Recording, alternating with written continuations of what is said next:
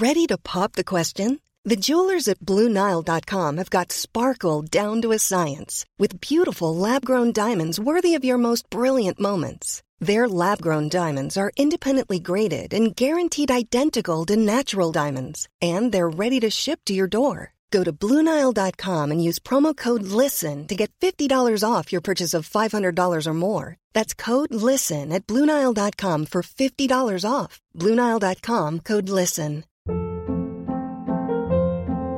Hold up. What was that? Boring. No flavor. That was as bad as those leftovers you ate all week. Keke Palmer here, and it's time to say hello to something fresh and guilt-free. Hello Fresh. Jazz up dinner with pecan-crusted chicken or garlic butter shrimp scampi. Now that's music to my mouth. Hello Fresh. Let's get this dinner party started. Discover all the delicious possibilities at HelloFresh.com.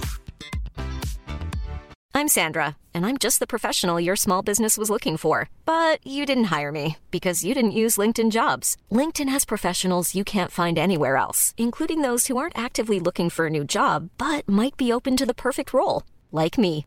In a given month, over 70% of LinkedIn users don't visit other leading job sites. So if you're not looking on LinkedIn, you'll miss out on great candidates like Sandra. Start hiring professionals like a professional. Post your free job on linkedin.com/people today. The truth is the most convincing story that maps onto reality, and that's why the central narrative is falling apart. Right now in the United States, people should not be walking around with masks. We must see the central narrative for the fiction that it is. We are Americans. While elections are sometimes messy, this was a secure election. The founders began the fight for human liberty and self-governance, and it's up to us to finish the job. I tell you what, we are in a truth emergency right now. This is the end game.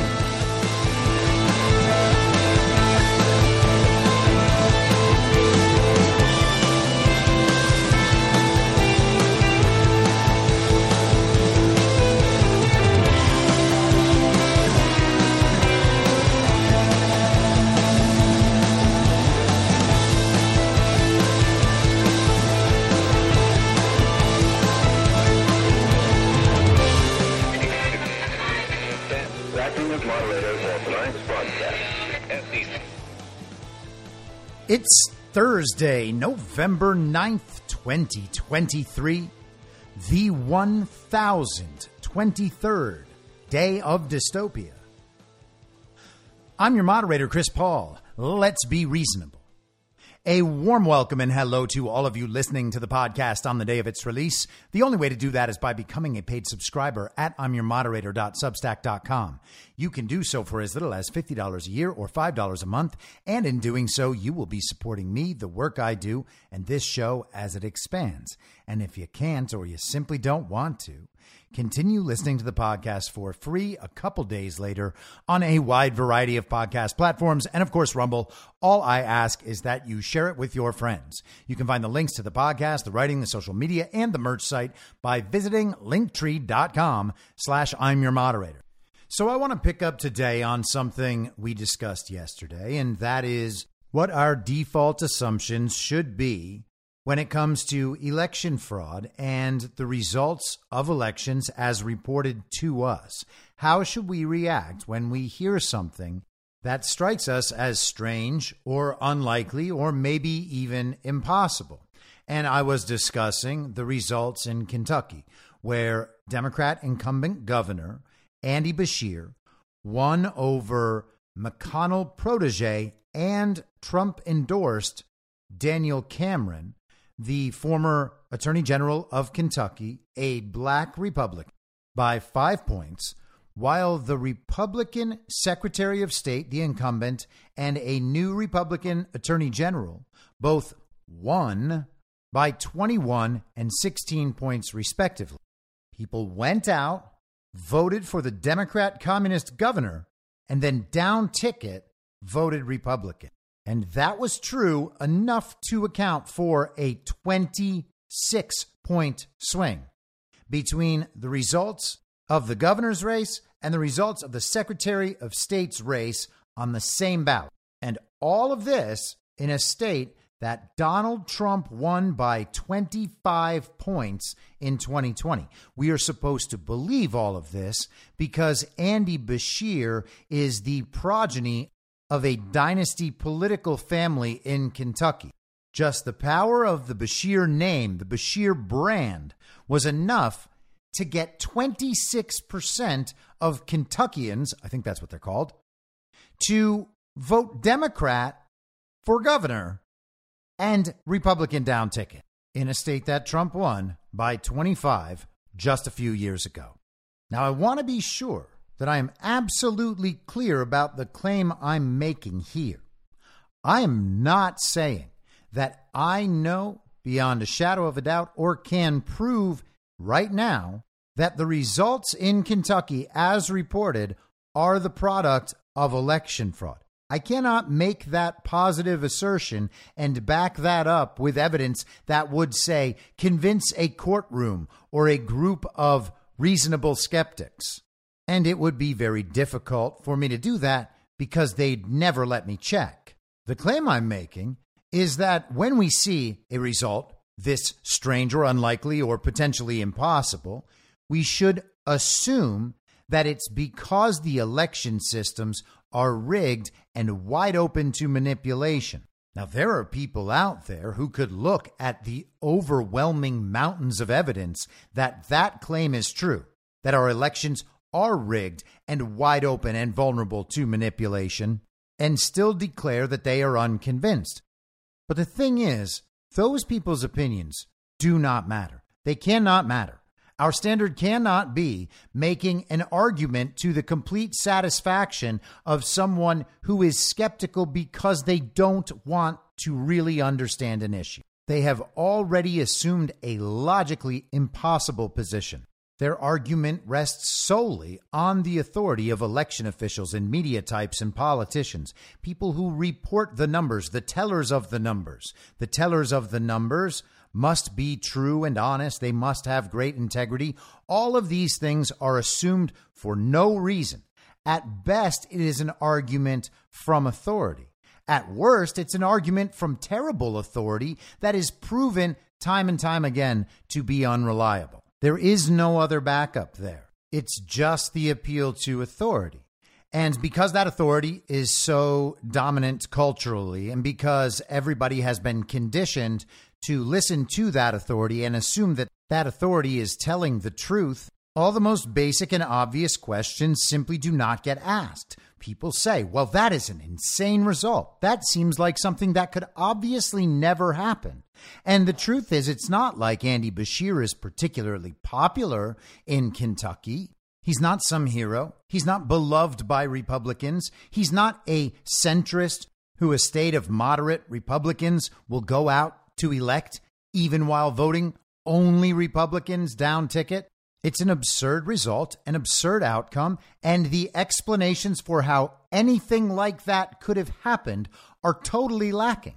The explanations are Andy Beshear is from a dynasty political family, and he did a great job handling COVID in 2020. And I've been looking for the arguments. I have asked on Twitter, what is the convincing argument? Who is making this case? And then, of course, you get answers that depend on the elections already being free and fair, safe and secure, and the reported results reflecting the will and intent of the voter. Like someone will say, oh, it's because all the mail-in ballots came in, and you know mail-in ballots favor Democrats. Well, wait a second. What? Mail-in ballots are the easiest form of voting to defraud. We know how that system works, telling us that Andy Beshear's win was on the back of mail-in ballots or late arriving ballots or any of that should only cause normal people to be more skeptical about the integrity of the election. And we are told this explains the question you asked. That question has now been answered. If you don't accept the answer, we're going to call you a conspiracy theorist. Think about what's happening here. Andy Beshear wins by 5 over Daniel Cameron. The Republican Secretary of State wins by 21, a 26-point difference on the same ballots. Republicans who voted Republican down ticket nonetheless went out and voted for Democrat Communist Governor Andy Beshear. That's an extraordinary result. How did that happen? Oh, it's because political dynasty family handled COVID really well and mail-in ballots. I mean, hey, it worked in 2020. Why wouldn't it work now? People have to believe all of those things or else they're conspiracy theorists. And everybody has learned that by now. And to make matters worse, of course, you have 3 years of Con Inc. and the GOP establishment and elite, and of course all the Ron DeSantis fans saying that election fraud could have never happened. We have the rightful winners of these elections. Even if elections were rigged and manipulated in some places, there's just nothing we can do because the courts refuse to hear it. Our only response could ever possibly be attempting to win another rigged election in the future. And if we can't win, we're going to default to saying that the elections aren't rigged forever. Do you understand? We know the elections are rigged. We're going to say that they're not rigged. The only way to fix them being rigged is to win a rigged election. And when we lose it, knowing the elections were rigged, we're going to say that they weren't rigged again.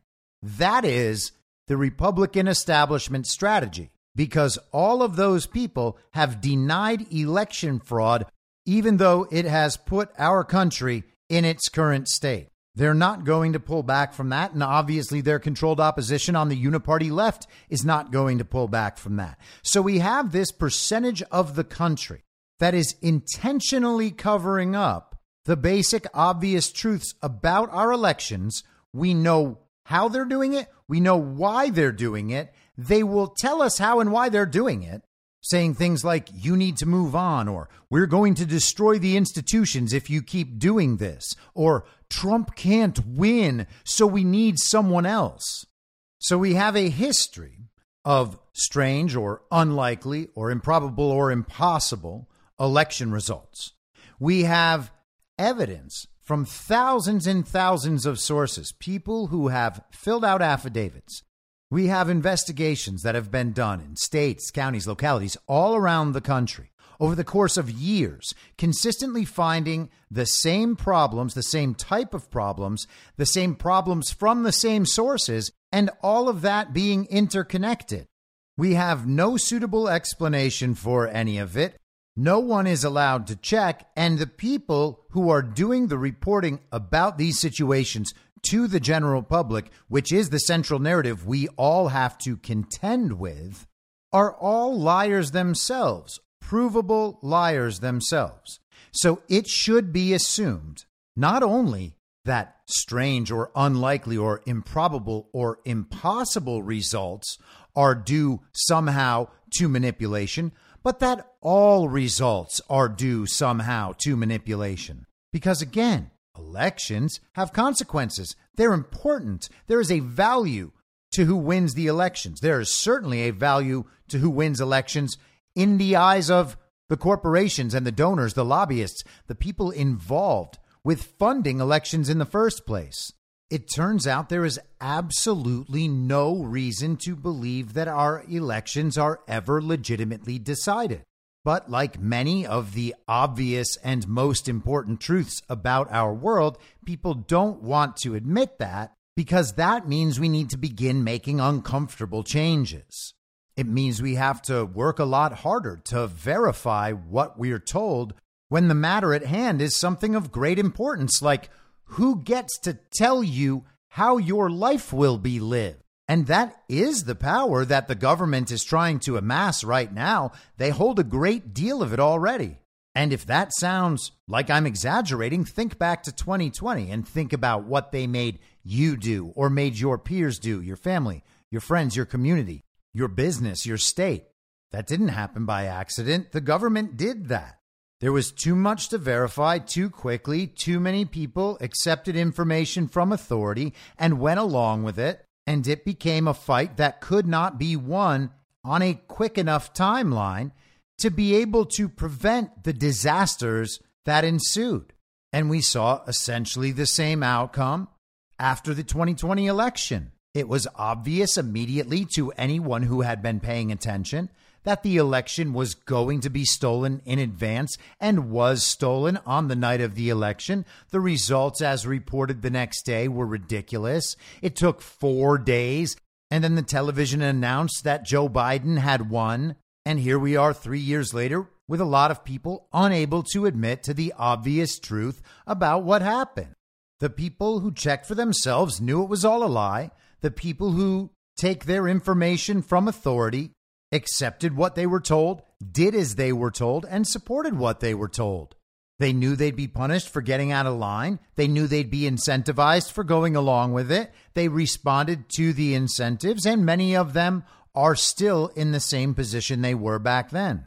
Because they don't want to admit that they're wrong, they require evidentiary standards for changing their mind that they never required for forming the belief in the first place. They didn't require any standard at all other than it was said by people they trust on TV.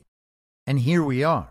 They still think that you are not even allowed to suggest that something in the election system may have gone wrong upon seeing strange, unlikely, improbable, or impossible results, because that would be a conspiracy theory. And so they ask for evidence and proof and push the burden on to you. And during that time between when the stolen election first occurs and when this sort of person actually has enough proof to be satisfied that they are wrong, which is never, the illegitimate government remains in place. And throughout that time, people of good faith and goodwill who seem not to be able to understand the actual dynamic at play here waste all their time trying to provide proof to these people while these people suggest that what is being provided does not constitute proof at all. They will say it about 2,000 different varieties of proof. They will call each one into some level of question or doubt. They'll say something's been debunked. So it's not on them. It's about whoever has debunked it. They can't get in trouble for being wrong in that instance. That's been debunked. There's no proof. They go through the entire thing, dismiss each and every one of the 2,000 pieces of evidence and say, well, there's no proof of election fraud. And until there is proof, I'm going to stay on this side of things. I'm going to align with the government and the TV who lie to everybody all the time because I just haven't seen the proof. We need to break fully out of this paradigm where the only time we are allowed to say something that is obviously true, that we are observing, that we reason, is when it meets an evidentiary standard of people who are wrong about everything all the time and constantly lying to advance their own power. That is an astoundingly bad strategy. The problem in this instance is that you happen to be on the right side of the issue, but you are still thinking in the wrong paradigm. You are allowing the burden of proof to be shifted onto you just because the other side speaks from authority, and that authority is still culturally respected, and it is understood that that should be the default explanation for something. You know the authority is wrong, but you bow to the logical fallacy because within this total inversion, that logical fallacy, the argument from authority, becomes not a logical fallacy at all. It becomes literally how truth is created and verified. It is true when the authority says it, and unless you can prove what the authority has said is wrong, based on other information from the same authority, it remains true forever. Now that, my friends, is insane. Now, the problem a lot of people have with this is that they're not comfortable existing in a zero trust informational environment. They're accustomed to the understanding that there is a right answer to every question that can be asked about a range of issues, however many are brought up. Thousands, tens of thousands, millions of issues. Every day, new events, new facts. And we got to know about all of them or else we can't make our way through the day. How are we going to know about them? Well, we better just look to authority because we're not going to be able to figure it all out for ourselves. We don't want to go around with people thinking that we don't know anything about microbiology. or gender transition hormones, or Formula One racing. Just think about all the subjects that people talk about. We need to know everything about each and every one of them, or else we can't make our way through the day. What if one of those subjects comes up and we don't know anything? Well, then we turn to authority and do what the authority says. And it turns out there are just way too many issues and they're all too complicated, so we can't really figure out any of them. We'd better just listen to authority all the time. And that's exactly where we are right now. The problem is that even people who understand that these systems of authority are not worthy of the trust we put in them still fall into this pattern when it comes to subjects they just don't know about or don't feel confident in discussing. The question at the base of all of this is, what do we do in a situation where there is zero trustworthy information? We have a situation of zero trust, and all the information we have comes from sources for which we have zero trust. How do we operate in a zero trust environment? What's rational? What's responsible? What's moral? And I think the first question to ask yourself is, do I need to form a belief about this? Often you'll find the answer is no. And so then the best course of action is not to form a belief. Just be like, oh, that's interesting. That's information among other information. I have this piece of information given to me from this source. I don't know whether it's true or false. I'll just hold on to that. I'll keep it in the back of my head. Maybe sometime in the future I find new information that either confirms or denies this piece of information, but I'm just going to leave it in question for now, and then you move on. Why should we go about forming a belief and then potentially forming other beliefs based on that one if we don't know whether the information we're getting is trustworthy or not? If there's nothing demanding that we form a belief, you just abstain from believing anything. Take in the information, lock it away, move on.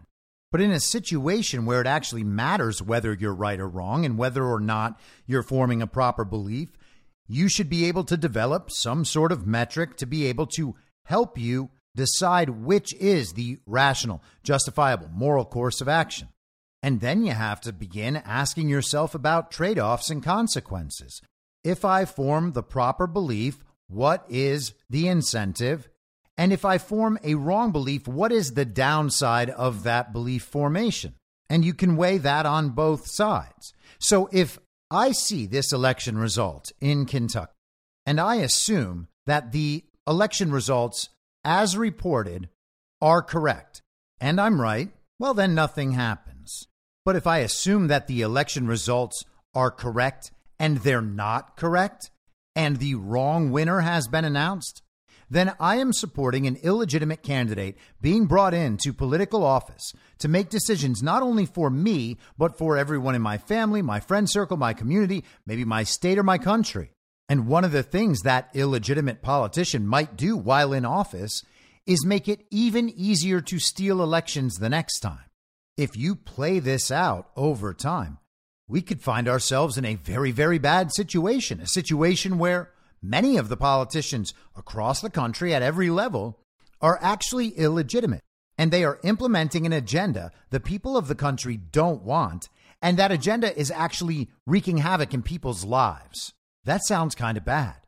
Now, if I assume that the elections are not legitimate and that fraud is producing these strange and unlikely and improbable and impossible outcomes, and I am right, well, then maybe we have prevented the regime from installing this illegitimate politician who is going to be implementing an agenda that the people do not support in any way. That is very important. That's a pretty significant benefit. And what's the downside? What if I assume that the election results are the product of fraud and I turn out to be wrong? Well, then the downside would only be on me and my reputation.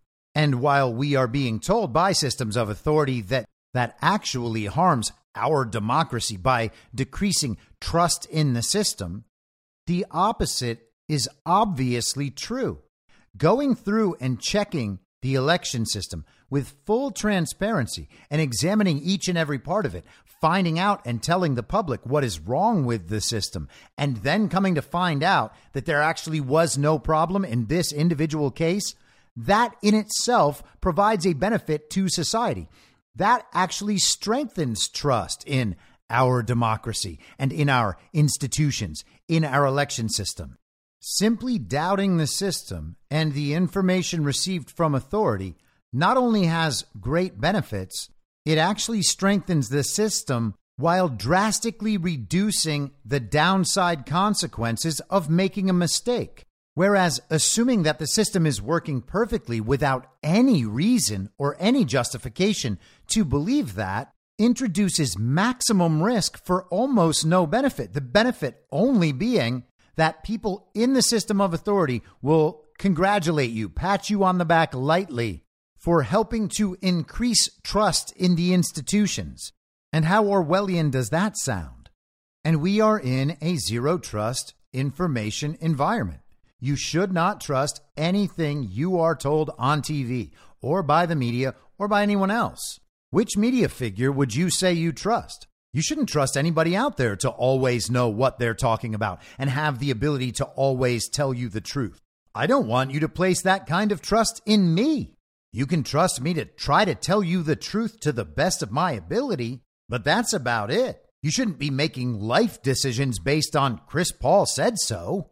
Think about the places we're being led because we believe that we must trust someone despite understanding we are in a zero trust information environment. I mentioned the COVID stuff. Think about the vaccines. Think about the election fraud. Think about the Ukraine war.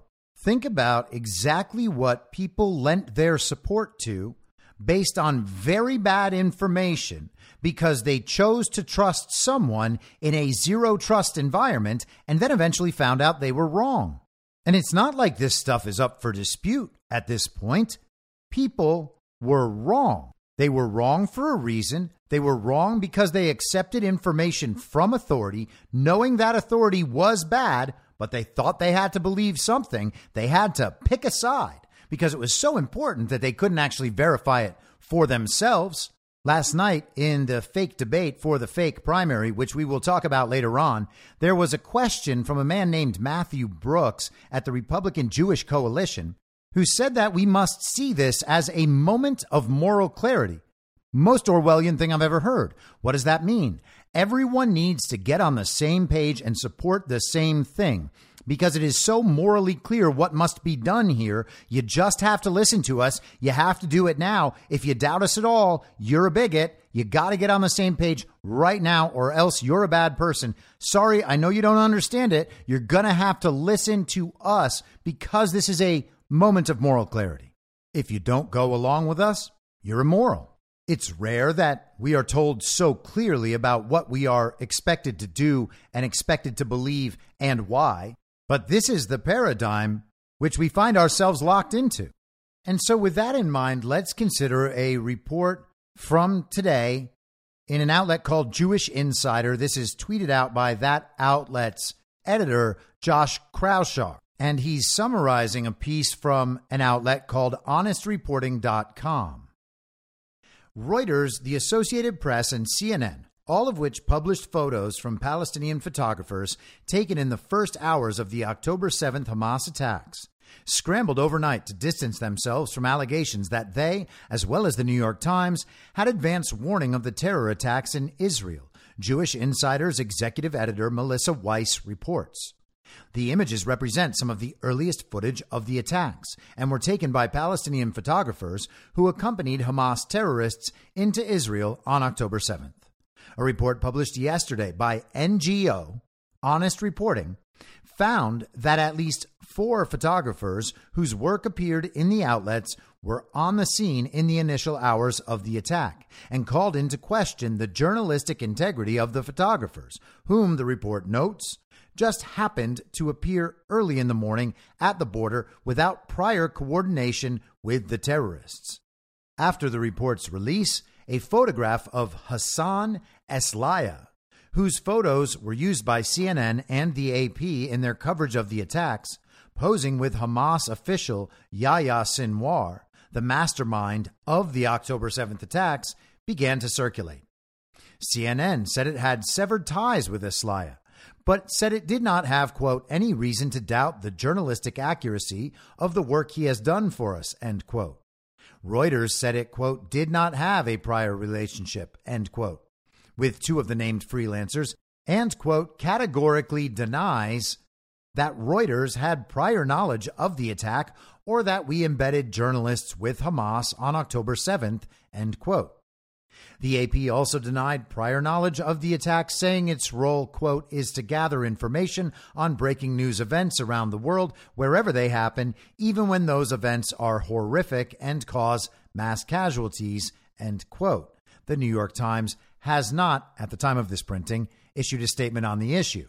Israel's National Public Diplomacy Directorate, which is part of the Prime Minister's office, demanded immediate action, calling the photojournalists, quote, accomplices in crimes against humanity, whose, quote, actions were contrary to professional ethics.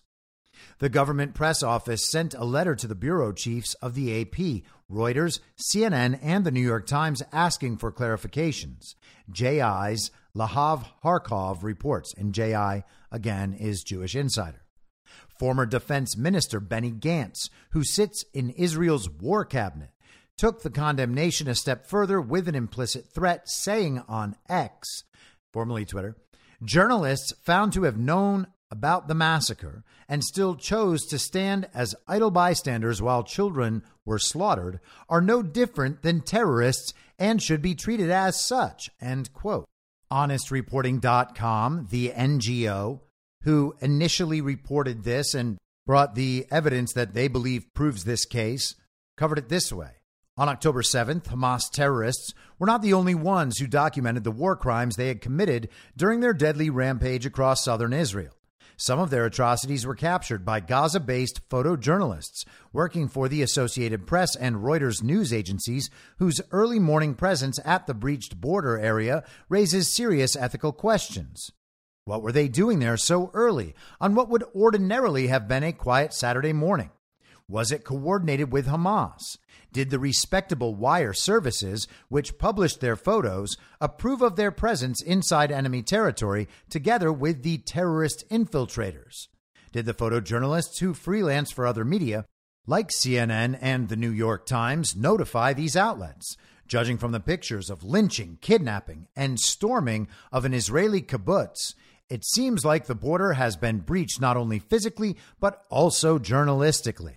Now, because it is catnip to normie conservatives to always go after the media, and by the way, the media generally always deserves it, and because they are dead set on making the case that the global state propaganda media, the media mouthpieces of the global regime, are somehow anti-Semitic despite being owned by Jews, they believe that they had a real winning narrative here that promotes multiple aspects of their narrative agenda. And we'll come back around to that in just a second. The New York Times today put out this statement. The accusation that anyone at the New York Times had advanced knowledge of the Hamas attacks or accompanied Hamas terrorists during the attacks is untrue and outrageous. It is reckless to make such allegations, putting our journalists on the ground in Israel and Gaza at risk. The Times has extensively covered the October 7th attacks and the war with fairness, impartiality, and an abiding understanding of the complexities of the conflict. The advocacy group Honest Reporting has made vague allegations about several freelance photojournalists working in Gaza, including Youssef Massoud. Though Youssef was not working for the Times on the day of the attack, he has since done important work for us. There is no evidence for Honest Reporting's insinuations. Our review of his work shows that he was doing what photojournalists always do during major news events, documenting the tragedy as it unfolded.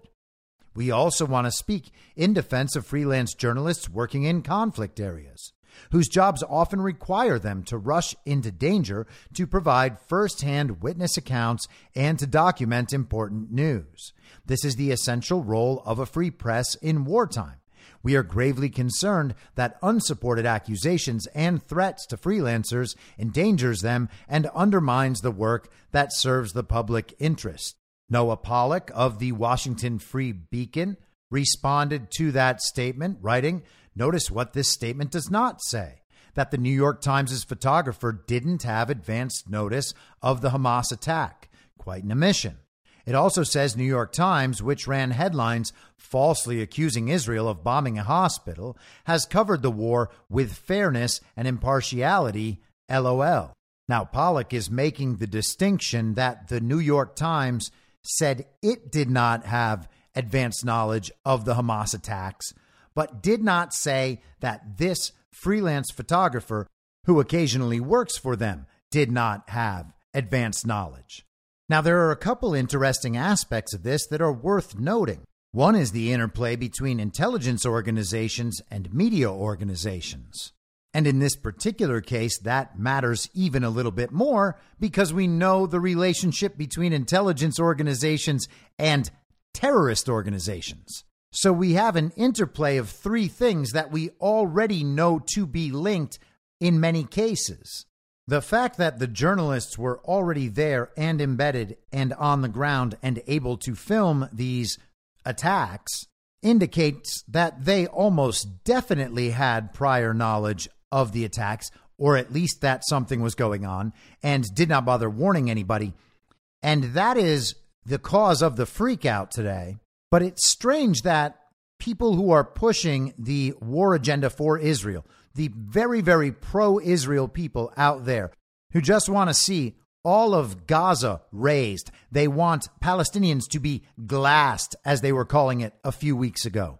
Those people are going hard after this because they know that they'll get a win by attacking the media, and they can also frame the media as anti-Semitic, which can be used as cover anytime there are reports of Israelis actually killing a whole lot of innocent civilians. And that is what's happening. Regardless of what your opinions are about what you think happened on October 7th and since, and which side you think is morally right or wrong, the reports of civilian casualties inflicted by Israel are numerous, and they're not being denied. They're being rationalized and justified by those on the pro-Israel side.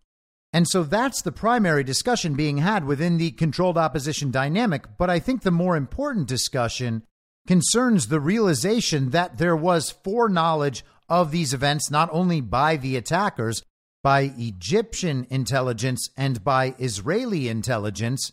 There was also foreknowledge by these people associated with the media. So a whole lot of people knew about the paragliding go-karts in advance, but didn't actually alert anybody. Not the people who would have been attacked by these paragliding go-karts, and not the world through social media or through major media outlets. And the intelligence organizations who knew about it didn't end up doing anything to stop it. And so the paragliding go-karts were able to invade, somehow evading the most magnificent defense forces in the history of the world, across the world's most secure border. And now we have to go to World War III, and if we don't, in this moment of moral clarity, you're a bigot.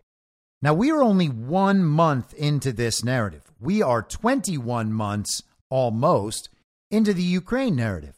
And what have we seen over the course of those 21 months? We have seen that narrative fall apart almost completely, and Vivek Ramaswamy went pretty hard after that point last night in the debate, and I will play that clip in just a few minutes.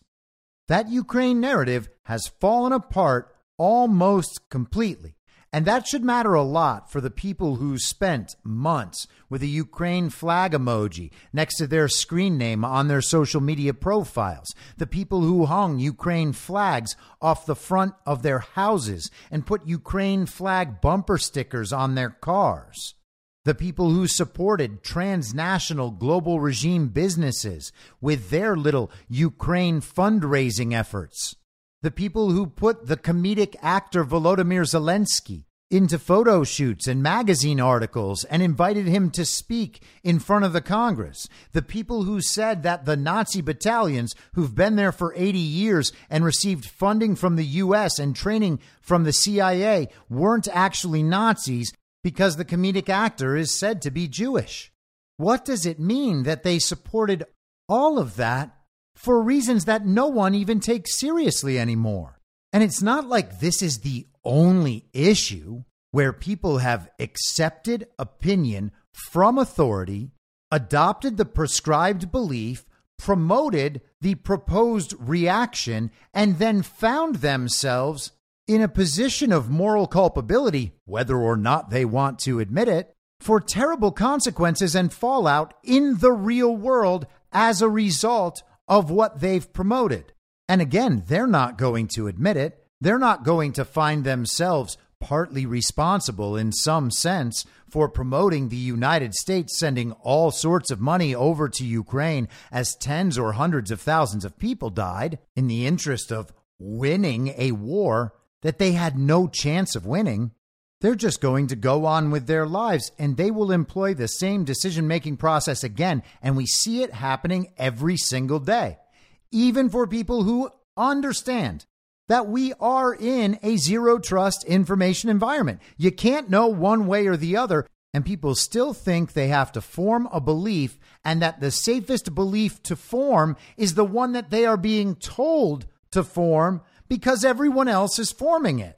Not only will you be on that island virtually alone, but everyone else on that island with you, they're all bigots, just like you are. So there was all this foreknowledge of these attacks.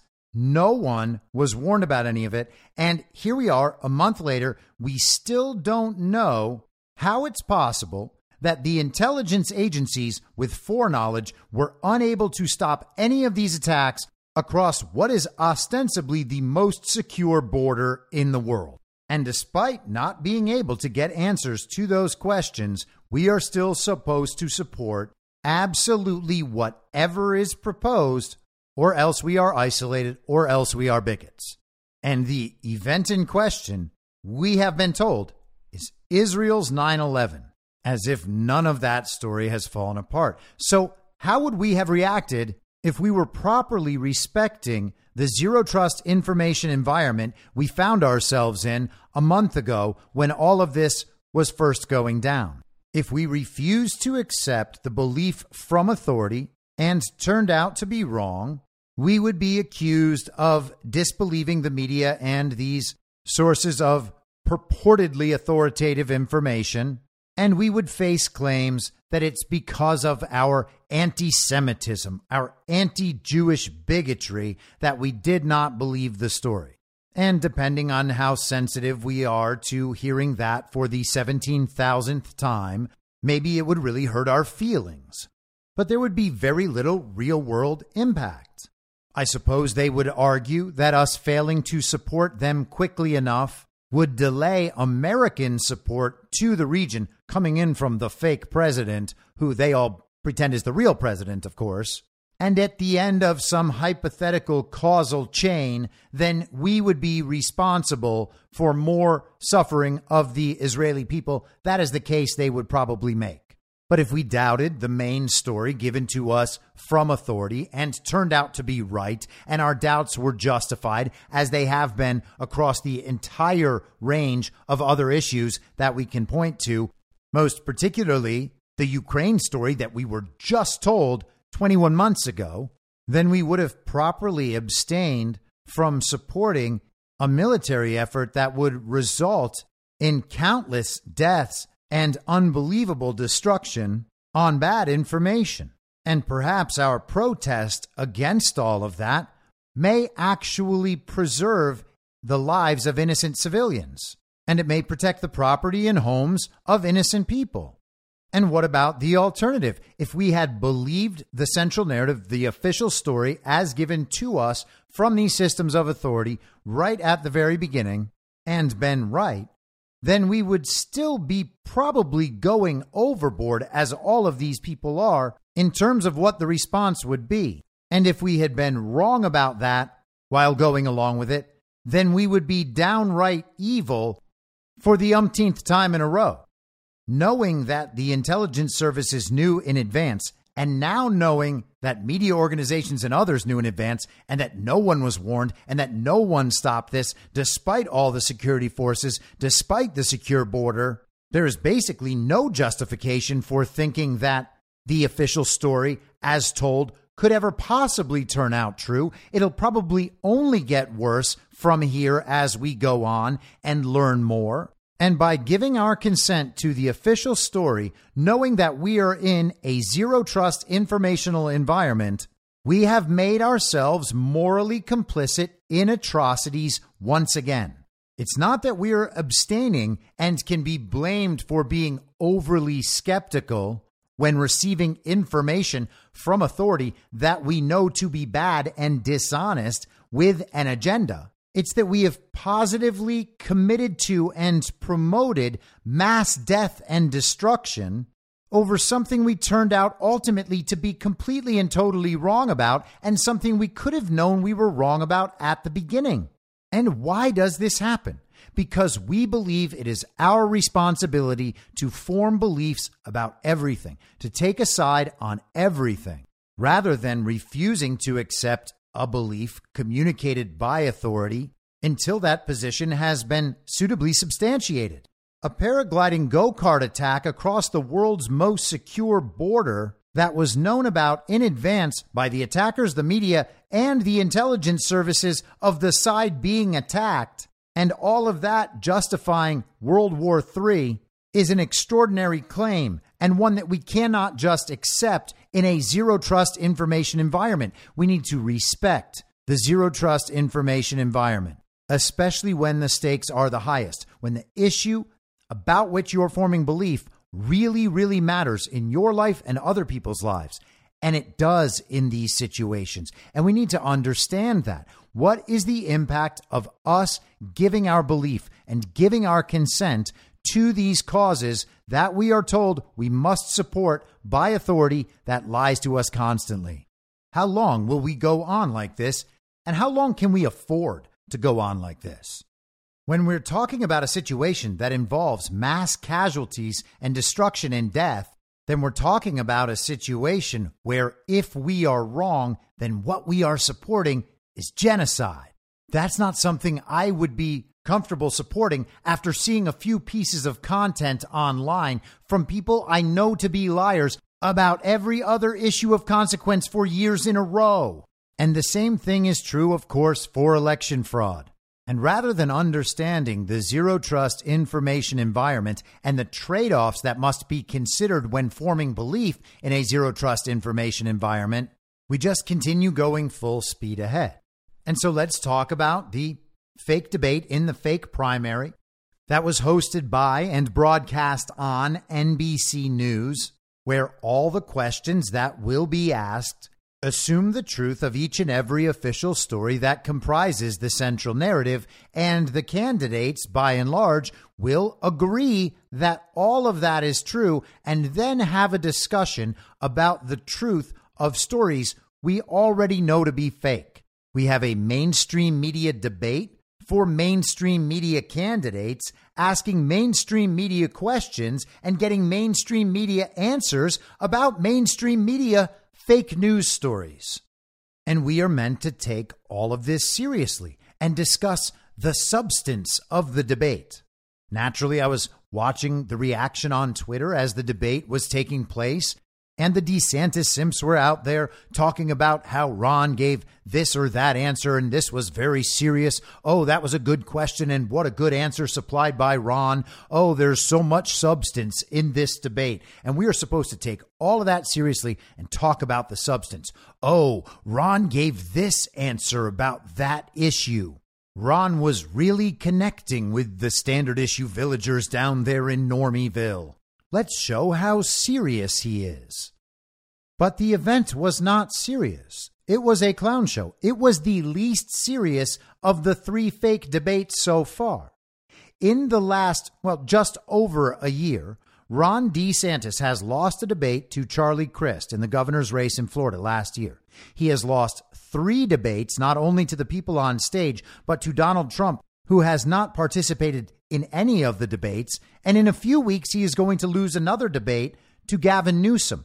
Ron DeSantis is not a good debater. Ron DeSantis is a politician of mediocre capabilities and virtually no ideas, who for a time seemed confident and like a strong leader on television while the TV was presenting him as such, and everyone else was constantly talking about how great Ron DeSantis was. The comedian and podcaster Russell Brand put up a poll on X, formerly Twitter, asking who the winner of last night's debate was. The options he presented were Donald Trump, Vivek Ramaswamy, and Nikki Haley.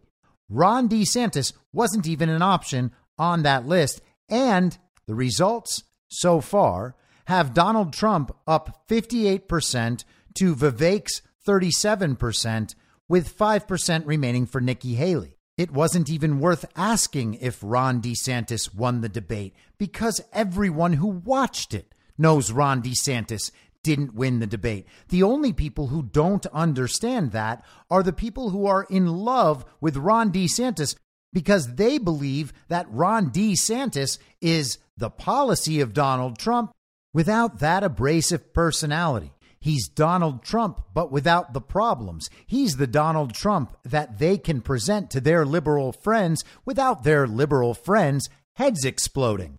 In fact, some of their liberal friends are even willing to jump on board with Ron DeSantis because they know that the Joe Biden thing didn't work, but they don't want to actually admit that they were wrong about Donald Trump.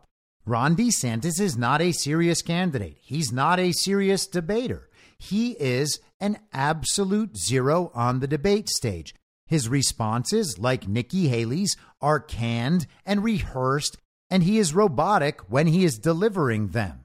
When he's not answering, he's looking around at the other candidates and making the weirdest, worst faces that anyone has ever seen.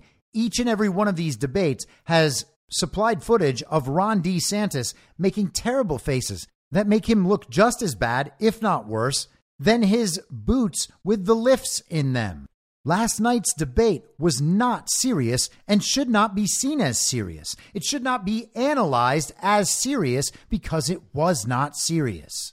The substance isn't worth discussing because the whole thing is a charade. Again, last night was the most embarrassing of the three debates, and all of the debates have been embarrassing. It seems like the only person who even understands what's happening in those debates is Vivek Ramaswamy, who uses the platform to create separation between himself and the other candidates. He understands that the other candidates on that stage have made absolutely no impact. Ron DeSantis was supposedly the GOP's next rising star, and his career has been ruined. And again, it's always worth mentioning that the Ron thing could be a kayfabe op, sure. It could be a pro-Trump red team op. Maybe they are just trying to make Donald Trump look good, waste all the donor money, expose all the rhinos. I get the rationale 100%, and that interpretation may ultimately turn out to be correct. But if that interpretation is not correct, and this is real, then we need to understand it and analyze it as real. And certainly the people supporting Ron DeSantis are real people. Think of it the same way you think of Joe Biden. Is Joe Biden a fake president? Yep. Did he get 81 million real lawful American votes? No way in hell. But are there real people out there who actually support Joe Biden, who actually have a real world impact on American politics? Yes, there are. So therefore, that aspect must be dealt with, and it must be at least understood on their terms in order to properly deal with it. We can't just assume that the Ron thing is an info op and ignore it completely. It would be nice if we could, but we can't. Now, I don't want to be accused of being too biased against Ron, so I am going to share one of Ron's answers in full. This is the first answer from the first question at the debate, delivered right to Ron. Please, Ron, tell us why it is necessary to have you be the candidate and not Donald Trump. You can decide for yourself if you think Ron DeSantis is really bringing the heat and giving substantive answers, and whether I am being irresponsible or biased in not taking seriously the substance of Ron's answers and going through them issue by issue. Here is Ron DeSantis pitching his candidacy for President of the United States. For all of you, Donald Trump is the first ex-president in more than 100 years to run for the White House again, and he remains popular among Republican primary voters as his legal challenges mount. Governor DeSantis, let me begin with you on this one. Speak to Republican voters who are supporting Donald Trump. Why should you and not him be the Republican nominee to face Joe Biden a year from now? This country is in trouble, and the elites that have put us here, they don't care about you. They don't care that you're having to grapple with higher grocery prices or have higher gas prices. They don't care that your family's less secure because of the open border that's allowed drugs and even terrorists to come into this country. Well, I care. I am not going to sit idly by and let this country continue its downward spiral. We need leadership, and we need it now. I'll take the hits. I'll take the arrows. I'll take the slings, because ultimately it's not about me. It's about you. I will fight for you.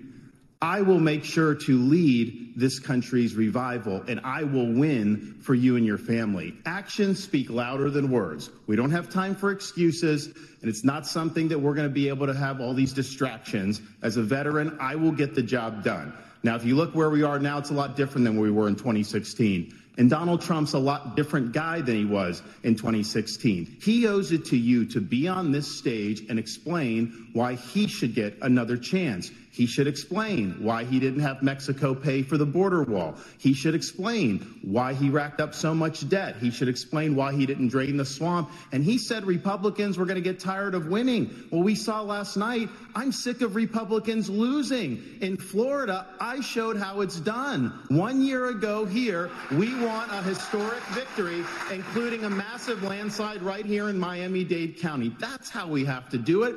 So I promise you this, as the nominee next November, I'll get the job done. And as president, I will deliver. Your time is up. Let me turn to Ambassador.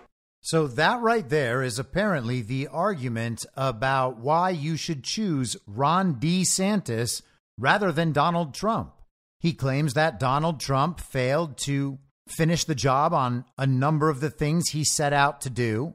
And naturally, of course, that only makes sense if you pretend that Donald Trump did not win in 2020 and would not have had a second term to complete those things.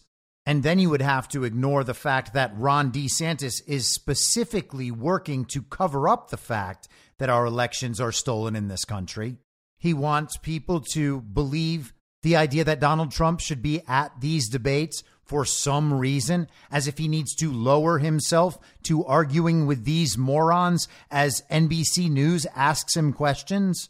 And then you just have to buy his vague and dishonest case that he has done all of these spectacular things for Florida that he simply has not done, and that he is the most likely to win in a national election a year from now because of an election result last year in Florida that once again assumes our elections are free and fair, safe and secure, and that the reported results accurately reflect the will and intent of the American voter, even though we know they don't.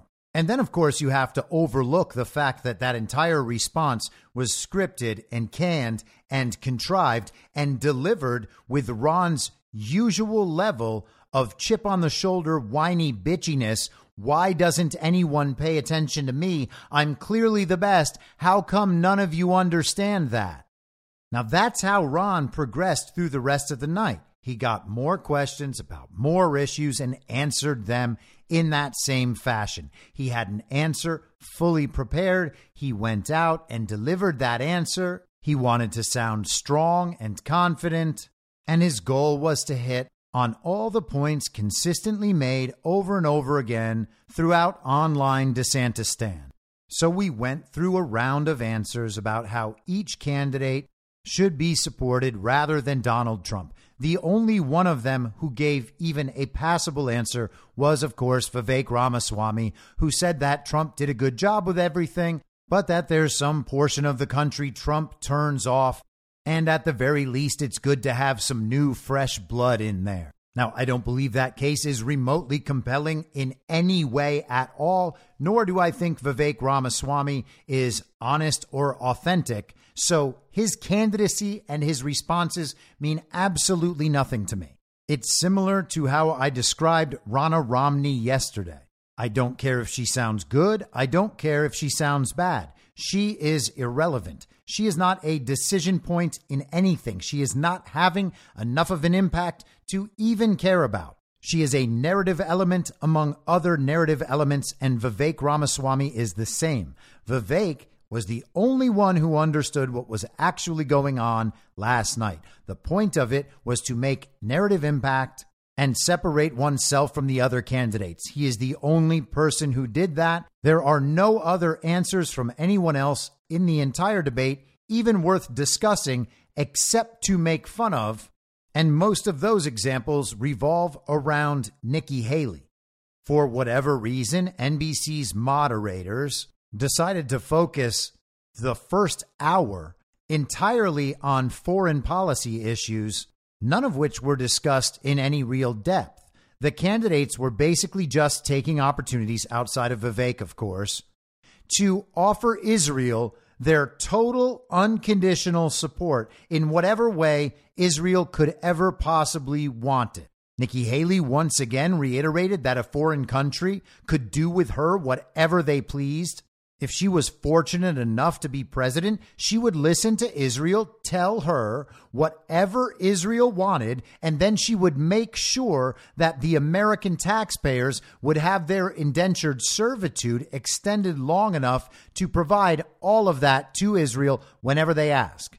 Chris Christie took a question later in the debate about American energy and figured out a way to turn his answer into a promise to Israel to supply them with whatever military force they needed whenever they wanted it. The debate last night was basically four neocon stooges acting as the bachelorettes, trying to win a rose from the military-industrial complex, and Vivek Ramaswamy making fun of them for doing so. This is reportedly the line of the night. And I say reportedly because this is the one everyone's focused on, but I do not think by any stretch that it is the best. You and the candidates we just heard on this issue, on what you would tell the Prime Minister? Not in terms of what I would tell the Prime Minister, no. In fact, I would go one step further. The founding vision of Israel was based on the idea that they don't want to depend on anybody else's sympathy or direction in defending themselves. So what I would tell Bibi is that Israel has the right and the responsibility to defend itself. I would tell him to smoke those terrorists on his southern border, and then I'll tell him as President of the United States, I'll be smoking the terrorists on our southern border. That's his responsibility. This is our responsibility. That's how we move forward. But I want to be careful to avoid making the mistakes from the neocon establishment of the past. Corrupt politicians in both parties spent trillions, killed millions, made billions for themselves in places like Iraq and Afghanistan, fighting wars that sent thousands of our sons and daughters, people my age, to die in wars that did not advance anyone's interests, adding $7 trillion to our national debt. And Joe Biden sold off our foreign policy. Joe Biden's son, Hunter Biden, got a $5 million bribe from Ukraine. That's why we're sending $200 billion back to that same country. The fact of the matter is the Republican Party is not that much better. You have the likes of Nikki Haley, who stepped down from her time at the UN. Bankrupt or in debt was her family. Then she becomes a military contractor. She joins the board of Boeing and otherwise, and is now a multimillionaire. So I think that that's wrong when Republicans do it or Democrats do it. That's the choice we face. Do you want a leader from a different generation who's going to put this country first, or do you want Dick Cheney in 3-inch heels? All right, Mr. In which case we've got two of them on stage. Mr. Ramaswamy, thank you. Senator. Do you want Dick Cheney in 3-inch heels? In which case, we've got two of them on stage tonight. And he's talking about Nikki Haley and, of course, Rig D. Meatball, who wears high-heeled cowboy boots thinking he can just get away with it. Oh, they're cowboy boots. No one will ever notice that I'm trying to make myself 3 inches taller. He can barely walk in those things. And again, more video from last night of Ron DeSantis waddling around the stage, unable to properly balance and move smoothly on his high heels. Vivek Ramaswamy absolutely crushed Nikki Haley and Ron DeSantis last night, embarrassing them on multiple occasions, and I will share some more of that. But while doing so, he was actually blowing up some pretty significant mainstream media and uniparty narratives. Now, again, I want to be clear that I don't think Vivek is honest or authentic. I do not think he's a good candidate for president. I do not think that his debate performances mean that he should be considered for vice president. I do not support Vivek Ramaswamy for any political office whatsoever and do not want to see him put in Donald Trump's cabinet on the basis of his performance in this fake primary either. But as I said before, the point is not to analyze the substance of any of this. The point is to analyze the narrative impact, because the narrative impact is more real in its substance than whatever these irrelevant, insignificant also-rans are saying on stage in a fake televised debate. Blowing up the neocon establishment and making fun of Dick Cheney and talking about how bad the military-industrial complex has been in guiding our country over the past few decades is actually significant. And doing it on that stage, watching those candidates react in horror to what he's saying, and then showing the country that they are all representatives of exactly that military-industrial complex is actually quite effective. Again, if all of this fake primary is just a pro-Trump red team op, congratulations to everyone involved. I will be happy to offer my apologies for where I might have said bad things about these awful politicians. If in fact it turns out that they're just playing a part, playing a role, and helping the country understand what the America First agenda is all ultimately about, helping to expose the uniparty right as we expose the uniparty left. If they're all doing that, then great. But if they're not doing that, then that means they are all complicit in the cover-up of our stolen elections and in supporting the legitimacy of an obviously fake president who is totally corrupt, totally incompetent, and totally demented. And not only do they not get to be president for that, they should be held accountable for their roles. All of these people should be involved in the election integrity effort, not supporting the fake president's legitimacy and complaining about the job he's doing. Here is another of the big Vivek Ramaswamy moments from last night. The candidates were all engaged in a discussion about TikTok, said to be the Chinese spyware app for the CCP. And for the most part, they were going after Donald Trump for saying that he was going to ban it, but never being quite able to because the courts stopped him. Now, Vivek is on TikTok, and so Nikki Haley went after him for that. Here is Vivek. I want to laugh at why Nikki Haley didn't answer your question, which is about looking at families in the eye. In the last debate, she made fun of me for actually joining TikTok while her own daughter was actually using the app for a long time. So you might want to take care of your family first. Leave my daughter out of your voice. Adult daughter. The next generation of Americans are using it. And that's actually the point. You have her supporters propping her up. That's fine. Here's the truth. The easy answer is So Vivek Ramaswamy calls Nikki Haley out on her hypocrisy for saying that it's bad that he is using TikTok, despite the fact that she allows her daughter to use TikTok. Vivek is pointing that out. Nikki Haley attempts to slam Vivek in her comeback and says, "Keep my daughter's name out of your voice." Maybe she was trying to sound like Will Smith at the Oscars. And then he points out her hypocrisy and she says, "You're just scum," which I suppose now must count as presidential. I mean, it's being said by Nikki Haley, who is a woman of color and a very serious candidate, a former UN ambassador, a board member of defense contractors, a very serious, more traditional politician, saying that someone else on the debate stage is just scum because she's just so offended and so upset. Now, that standard of not talking about politicians' children does not apply to Donald Trump, and it has never applied to Donald Trump, not even from other Republicans. Everyone's allowed to go after Trump's kids all the time. Everyone knows that, but not Nikki Haley's kids. I mean, this is Nikki Haley. The rules apply to Nikki Haley. The rules don't apply when it's Donald Trump, but only Trump. You can say whatever you want about Trump. You can say whatever you want about Trump's kids, but not Nikki Haley's. And now that Vivek has broken that rule, Nikki Haley gets to break the rules too. And she has to come out as strong and confident. I mean, she's a woman. She can't just respond with grace or intelligence. So she says, "You're just scum," to the candidate who's been embarrassing her all night in the debate. Nikki Haley is having her turn as the very serious candidate, and she got embarrassed by Vivek Ramaswamy over and over again last night. She was completely taken off her game the entire time. At one point, she actually tried to respond to Vivek's comment about being Dick Cheney in high heels. Here's the response she gave later on, after apparently someone on her campaign or close to her fed her a line that they thought was going to just bring down the house. They're 5-inch heels, and I don't wear them unless you can run in them. We've got two of you on stage. The second thing that I will say is I wear heels. They're not for a fashion statement. They're for ammunition. I mean, what in the world was that? Was she trying to sound like a Southern gentle lady? You shouldn't wear them unless you can run in them. And then she's just looking up at the ceiling wistfully, flirtatiously. "Look how charming I am, everybody." And then she says, "I wear heels. They're not a fashion statement. They're for ammunition." But what in the world does that mean?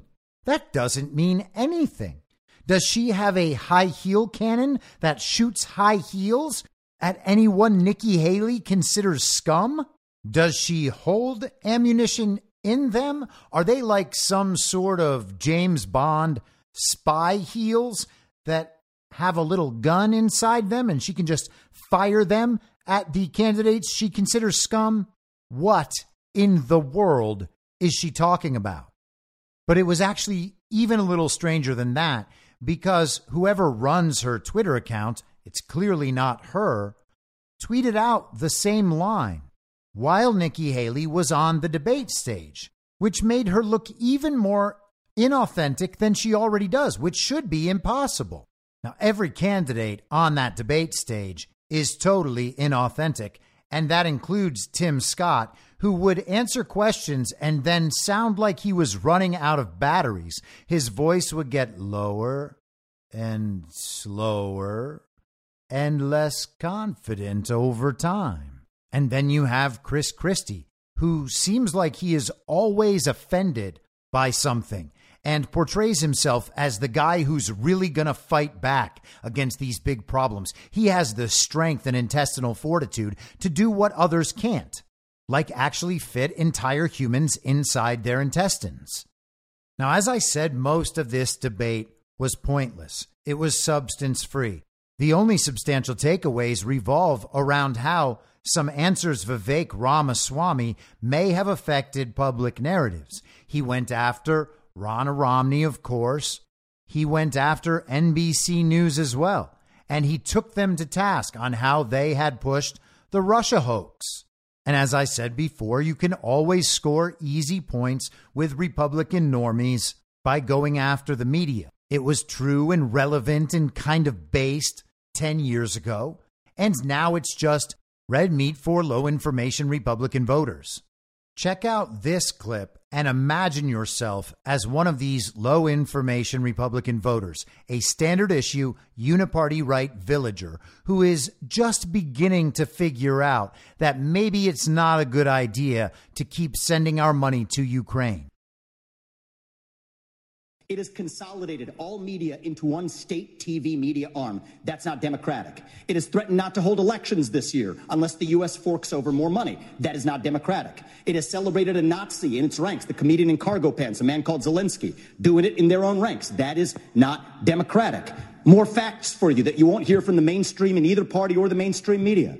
The regions of Ukraine that are occupied by Russia right now, in the Donbass, Luhansk, Donetsk, these are Russian-speaking regions that have not even been part of Ukraine since 2014, that other people probably couldn't name those provinces for you. Those are the hard facts. And so to frame this as some kind of battle between good versus evil, don't buy it. And I'd like the likes of the sharpest of the war hawks on Ukraine, Nikki Haley, to have some accountability and answer. Do you want to use U.S. taxpayer money to fund the banning of Christians? That is actually what's happening. They're using the Ukrainian Orthodox Church. They have banned them. The Ukrainian parliament just did this last week, supported by our dollars. And I think you owe it to the American people, Nikki, to at least this one time at least condemn. Thank you. That's time. At least to condemn their banning of Christians. Mr. Ramaswamy, thank you. Out of both sides Mr. Ramaswamy, thank you. Ukraine, a country that bans opposition political parties, that has banned Orthodox Christians, and that is celebrating a Nazi in its ranks, the comedian in cargo pants, Volodymyr Zelensky.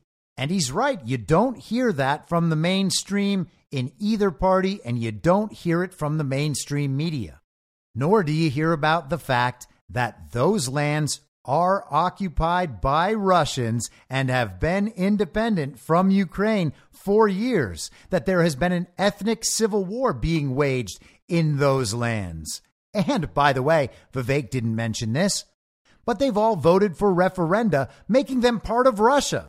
How come we're never told about those things? Imagine being the sort of person that had gone along with the Ukraine thing for the last 21 months, and then you hear that. And then you find out, no, actually, you know what? That is really true. Think about how that landed for all those people who didn't properly respect the fact that we are in a zero trust information environment. And then let's get to what I believe was the best moment from Vivek last night. Thank you very much. Let's go to Mr. Ramaswamy now. Your 1 minute.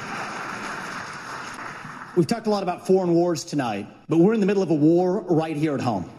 It's a war not between black and white or Democrat and Republican.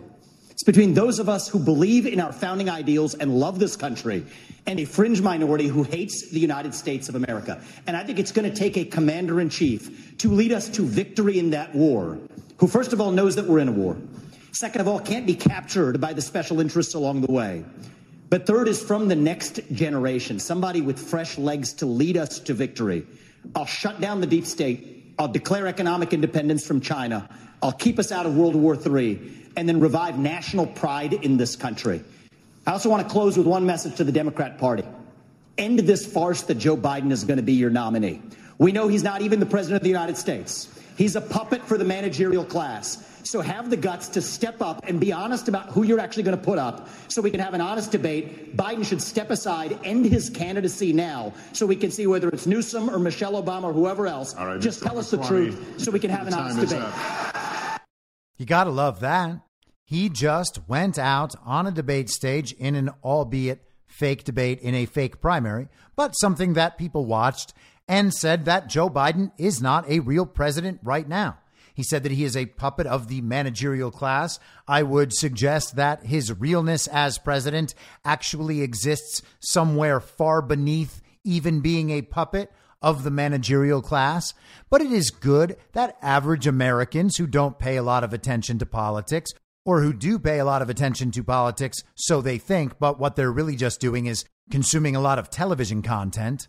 It's good for them to hear this as an acceptable public narrative. This is actually something that, quote unquote, serious people talk about in public. So again, there was no substance to be had last night outside of the narrative breaking done by Vivek Ramaswamy. He took a lot of publicly accepted narratives, information delivered from authority, believed with no justification, people misunderstanding and failing to respect a zero trust informational environment, and turned them on their heads. He may have broken some of them irreparably. None of that suggests that he should be president or vice president or even be taken seriously in politics. But he did perform a certain role last night, and I think it's probably productive. I'm happy with the results of his performance, even though it changes obviously nothing for me in how I view him or any of this situation revolving around this fake primary.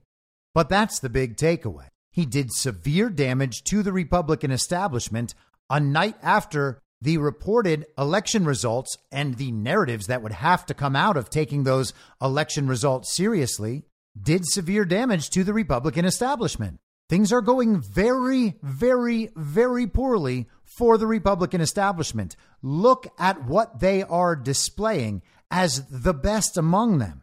Nikki Haley, Ron DeSantis, Tim Scott and Chris Christie? The entire Glenn Youngkin project is now a failure.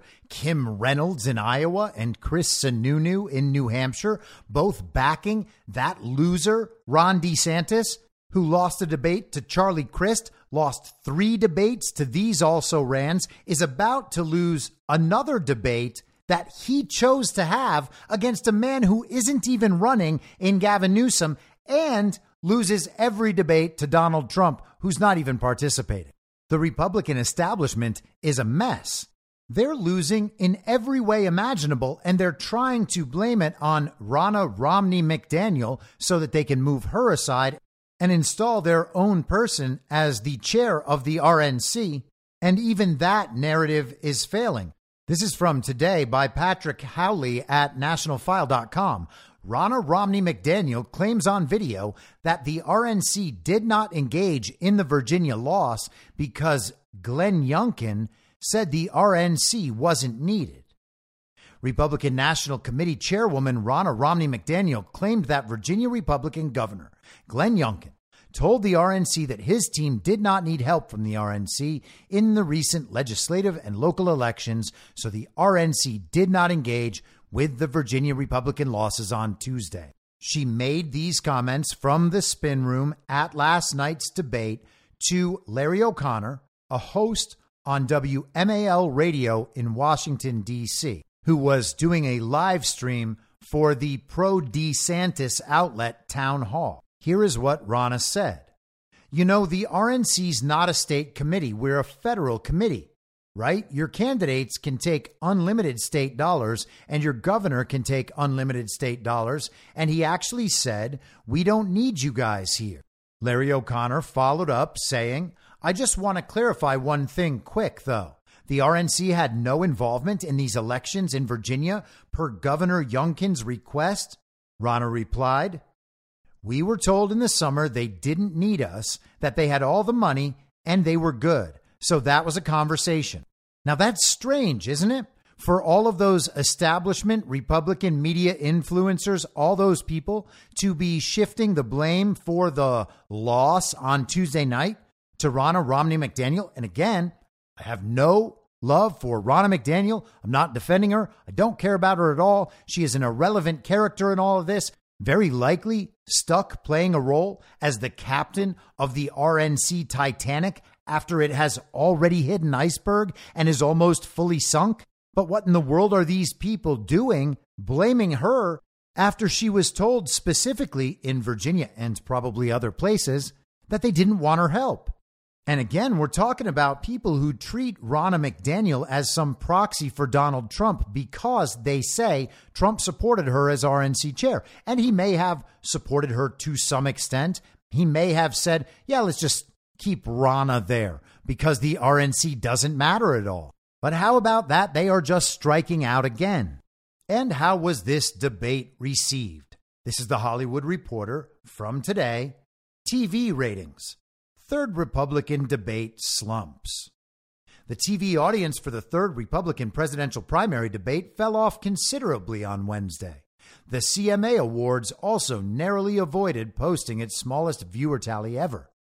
The Republican debate aired on NBC, but not cable siblings MSNBC or CNBC, and drew 7.5 million viewers on the network, Peacock, and other streaming and digital platforms.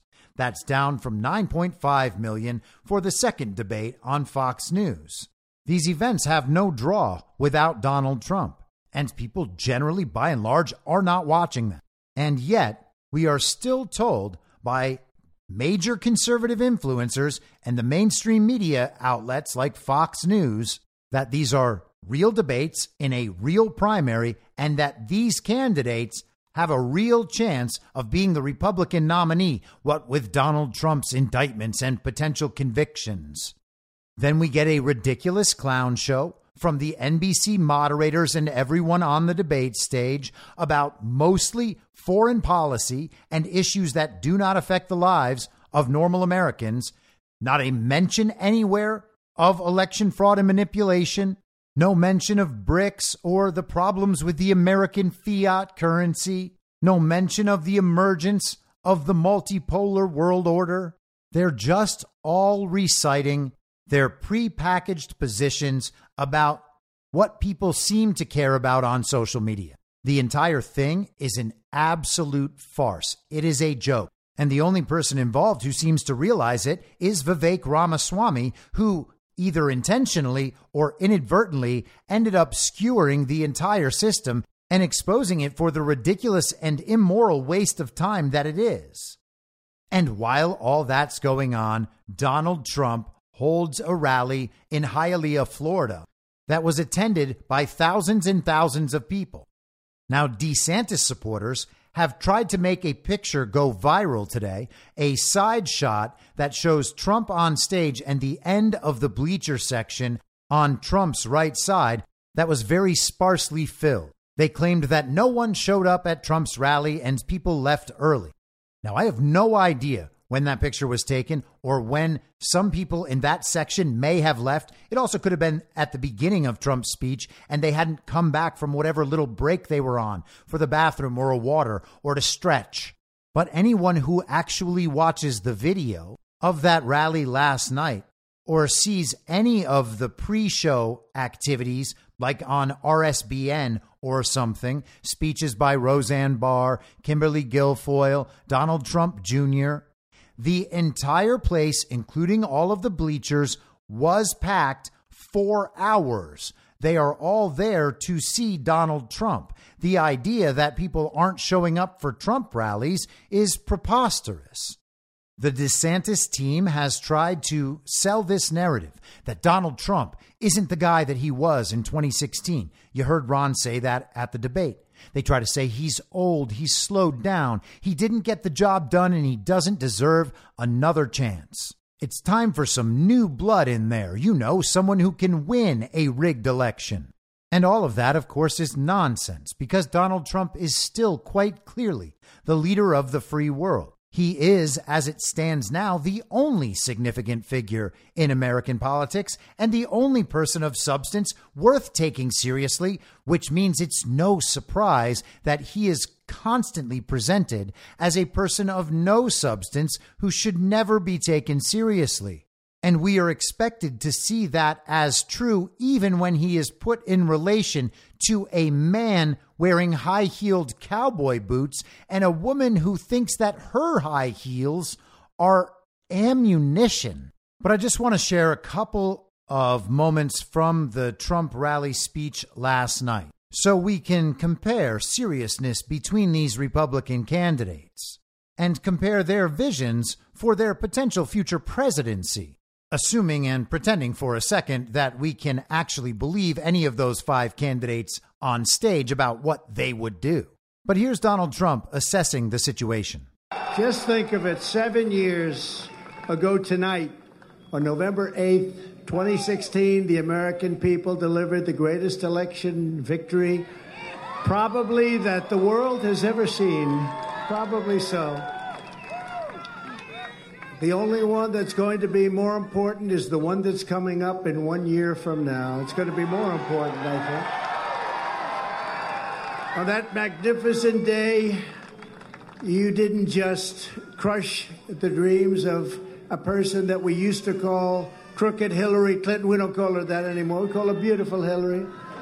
Because we use the word crooked for the president because he's crooked as you get. You stood up and smashed the grip of the globalists, the warmongers, the open borders lobby, the outsourcers, and all of the liars and leeches who had been sucking the life and blood right out of our country for years and years. And for 4 great years, we dealt the radical left maniacs and special interests one historic defeat after another because we put America first. It's very simple. They weren't too happy about it either, were they?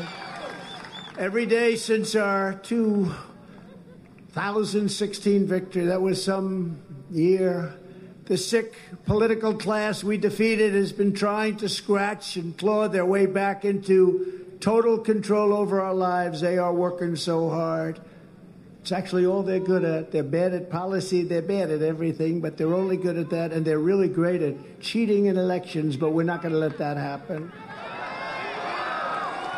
They put you, me, my family, and our country through hell, but in the end, they will fail and we will win because we will never stop fighting to save the America we love.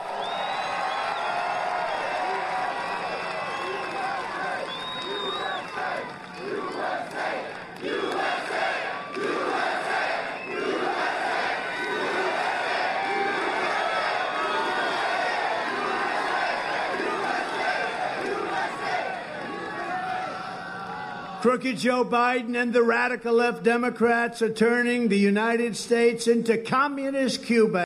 Does that sound like a sparsely attended, low-energy performance by Donald Trump? Is he not the guy he was in 2016? Why is Ron DeSantis lying about Donald Trump to the American public? Why is his campaign totally centered around lying about Donald Trump to the American public? He has nothing else going on for him, and neither do any of the other candidates. None of those people should be taken seriously at all. Donald Trump is the only person who reliably understands what exactly is happening in the world and has the skill set and wherewithal and motivation to actually do something about it. And we still get the narrative that he is not serious.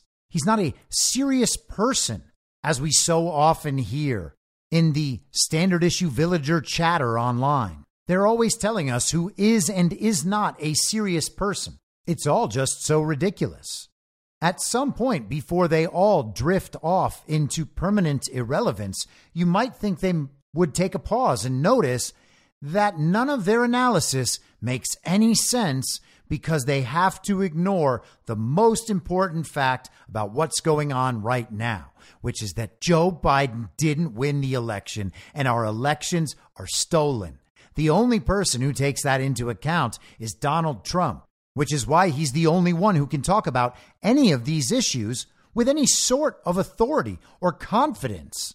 He's the only person who deserves to be taken seriously because he's the only one who can muster a baseline level of knowledge and honesty about the most important issue. Here is Trump last night talking about our stolen elections. The second question I get is, will they do it again, sir? And you know what they mean. Will they do it again? Will they cheat again? Because they cheated like a bunch of dogs. Will they do it again? And we have the best everything. They're going to try. Look, that's all. You can't win elections when you say open borders, bad education, high interest rates, high taxes, tremendously big and impossible regulations, weak on every nation, not respected by anybody. The United States right now is a laughingstock all over the world. They don't respect our president. They respected me. They don't respect our president. They don't respect anything about us. And then you're supposed to win an election. They win their elections by cheating. That's what they do. That's the only way. You can't win an election with open borders. And I don't even care if they're liberal as hell. When you see people pouring in from these mental institutions and from jails, from Africa, from Asia, from all over Europe, and from South America, it's not just South America, who the hell is going to vote? They cheat like hell. And I will say it. I've been indicted for saying it.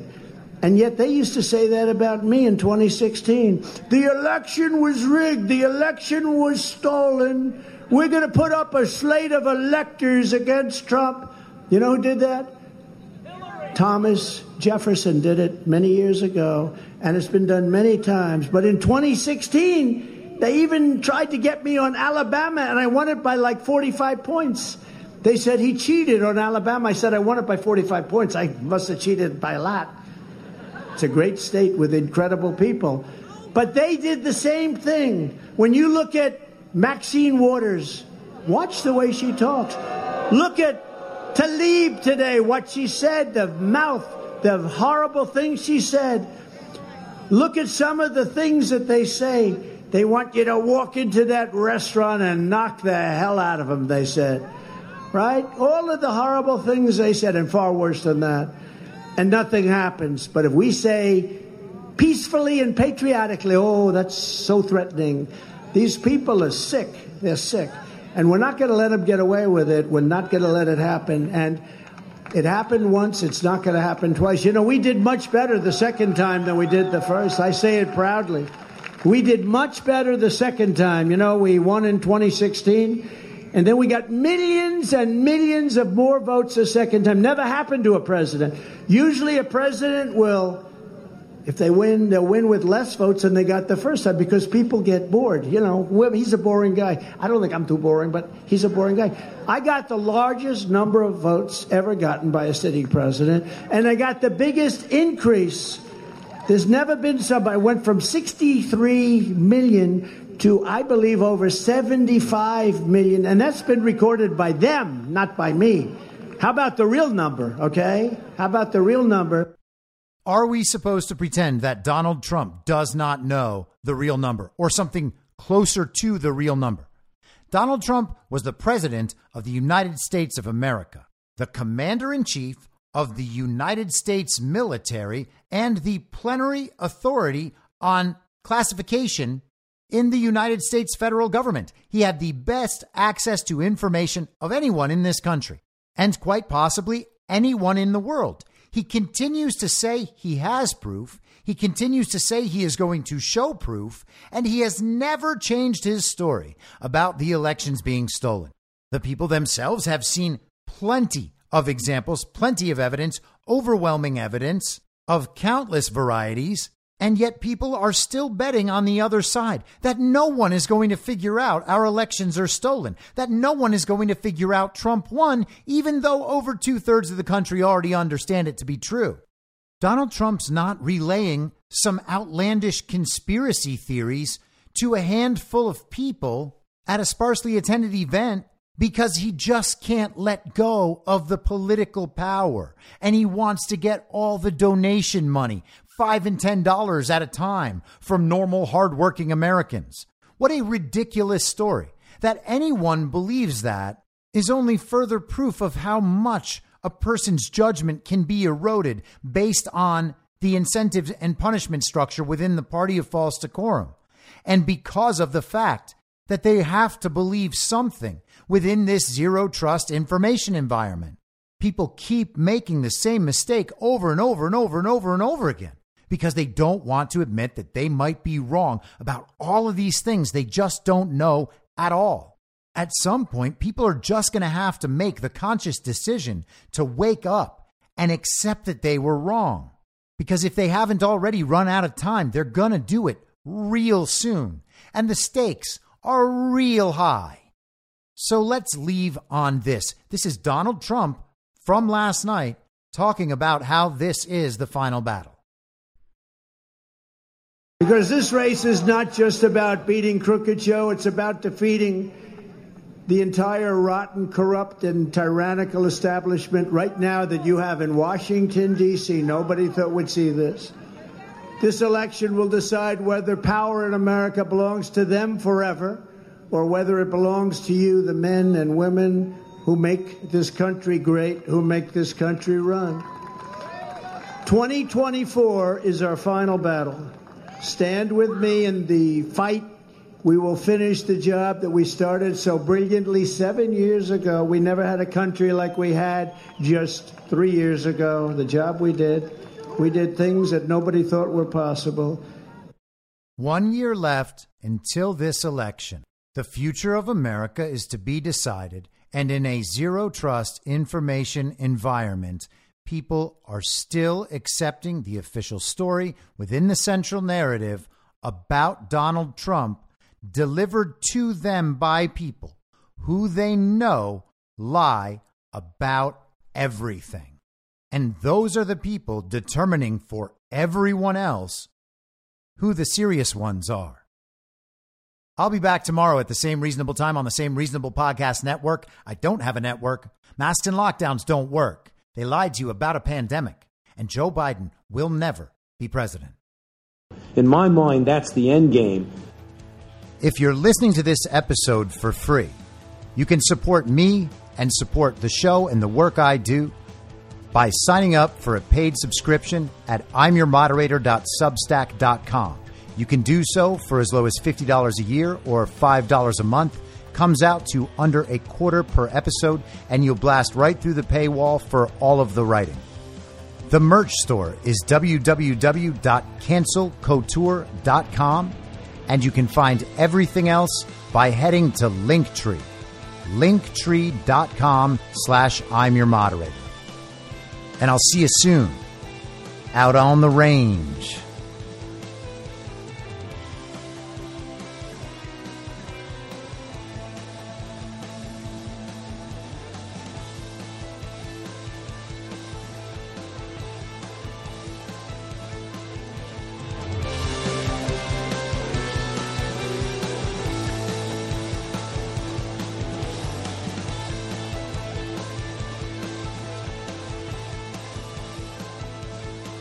It's high noon.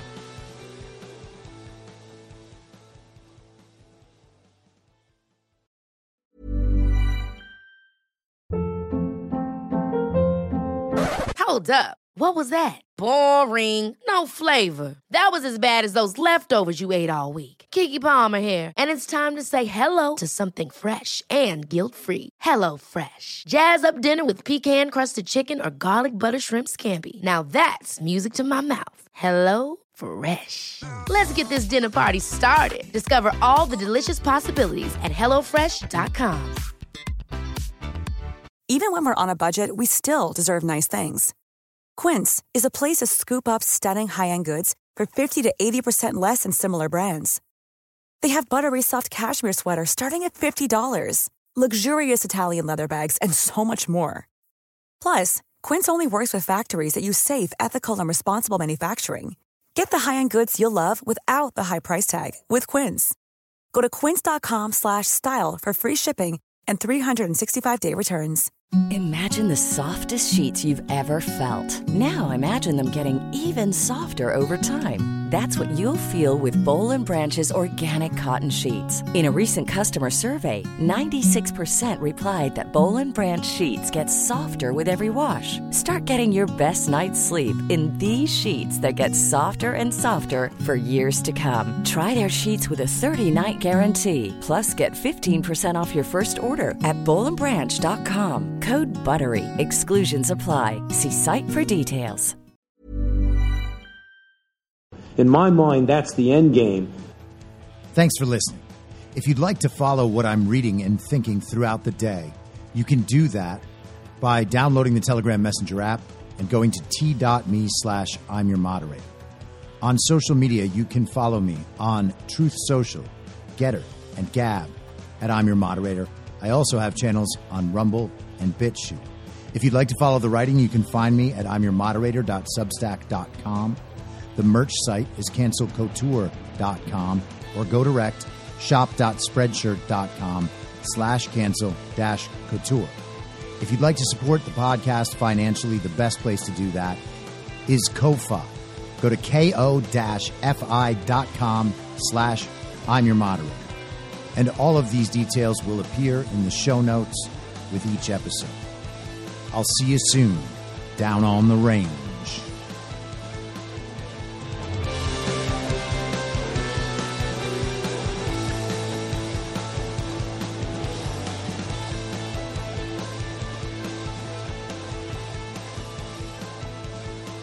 It's high!